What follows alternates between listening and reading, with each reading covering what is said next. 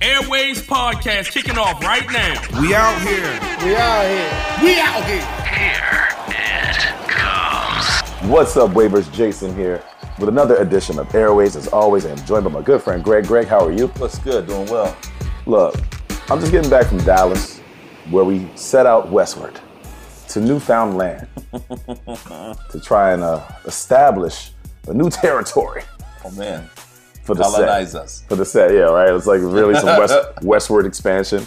Right. So we went, so Nightcrawler, DJ Nightcrawler, who's a frequent collaborator of ours, someone that we enjoy working with. He's originally a Dallas native, and he's DJ'd a few editions of The Set. If you're not familiar with The Set is an R&B experience. We do it every month here in DC. It's gotten to the point where it's like my favorite party to go to. You know? Man. We probably do about 500 or 600 people a month now, which is awesome. But we wanted to go and just try out a new city. So Nightcrawler, being from Dallas, like, hey, let's do Dallas. Felt like a safe bet. Felt like something that would be cool for that community.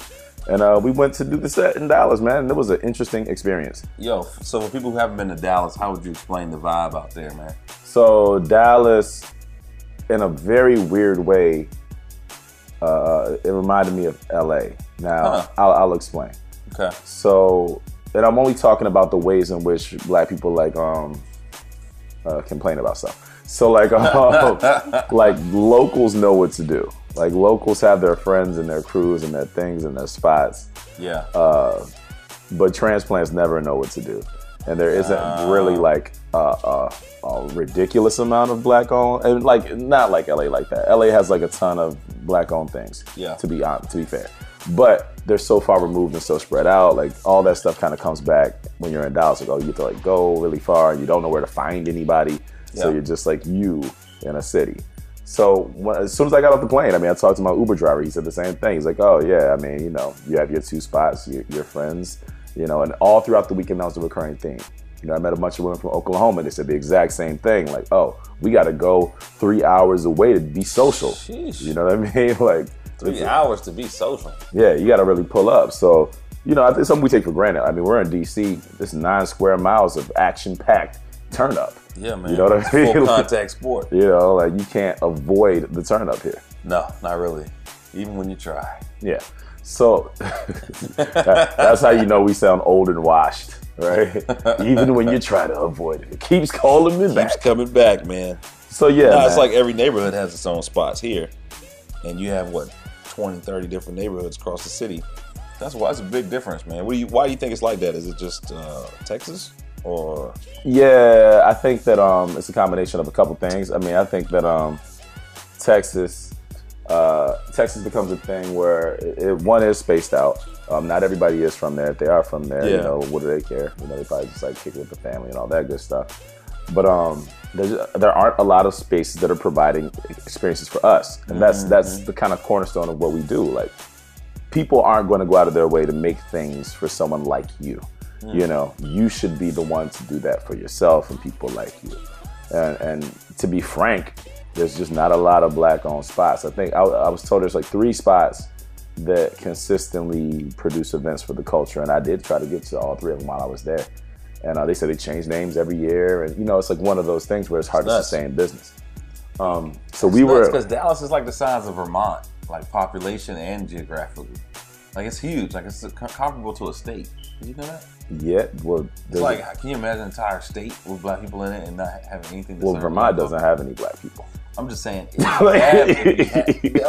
out to Vermont. I'm sure there's a few y'all out there, but okay. No, it was interesting, man. So like we were in Deep Ellum.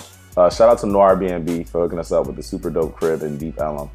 We were 2 blocks away from the venue. Deep Ellum is like, I don't know, any hipster part of any town where there's a bunch of bars. Like I went for a walk in Deep Ellum and I saw many people with beards longer than mine. They were all white. But I mean, they seemed like nice people. Yeah. I went to Wing Bucket. So if you ever go, if you're ever in Deep Ellum, go to Wing Bucket, you would love it. So they actually have their wings, but they don't break up the drums and the flats. That's all one wing. So you get 4 wings. That's like 8 wings in DC. You got things. Yeah. And then like they have an amazing happy hour. It was great. So Wing Bucket. we spent basically, it was, me, the guys from Usual Suspects, some of the guys who've come on our travel trip. Shout out to my homie Anthony, who had a rodeo scholarship. So like basically every school in the country that had a rodeo program, because he's like a big black dude who's really good. With like, Black rodeo cowboy. Yeah, black cowboy. He wore boots the whole time. Shout out to that. So we so the plan was to like get there early, check out some stuff, and then move on to the set. So I hit the Trappiest Hour. Shout out to the homie Kenny, who put all that together. And then we actually had the set. And we spent the whole time going to all these different parties telling people, you got to pull up to the set, you got to pull up to the set, you got to pull up to the set, you got to pull up to the set, you got to pull up to the set. And then they pulled up to the set. And we had a great time, and we grabbed the air. Do you know what grabbing the air is, Greg? No clue. Grabbing the air is when you grab the air. Oh, you mean physically grabbing the air? I thought you were talking about like having a moment where the air must be grabbed. But you meant you physically put your hand out there and reach you for grab the air, like R&B style. You know what I mean? Yeah. So it was a whole bunch of like what closed songs eyes. you grab the air to? All of them, Greg. All of them. Literally any of the ones where you like had a slight pivot, turn your shoulder, and grab the air. I mean, but the right songs, I'm sure you grab more than air. According to the pictures, I did. No, it was great though, man. I mean, the turnout was pretty chill. It was like probably about 150, 200 people, which for the first one is fine. That's cool. Yeah. Nightcrawler did a great job. The people had a really good time, according to the pictures and according to their words. Hopefully, the pictures that we post don't get anyone in trouble. Because, you look like you're in a relationship in pictures at the set. Yeah, you may that's not be in a R&B parties relationship. do, Yeah, R&B parties might get you caught up. Hey, you know what I mean? Man. But don't worry, you can always just DM us and tell us to take down the picture. We totally understand. Yeah, that's happened multiple times. That has happened quite a few times. So This is a no face, no case type situation. No face, no case. But they will be posted temporarily. So if you just have anything to flag, go ahead and shut us down. You can definitely follow us at The Wave USA and find all things about the set at The Set RNC on Instagram. We're probably going to run that back, man, because that was a really good time. And I really think that could be something that grows and it becomes a regular recurring dope vibe for Dallas. Yeah, man. All right, you guys, this is Airwaves. Check us out.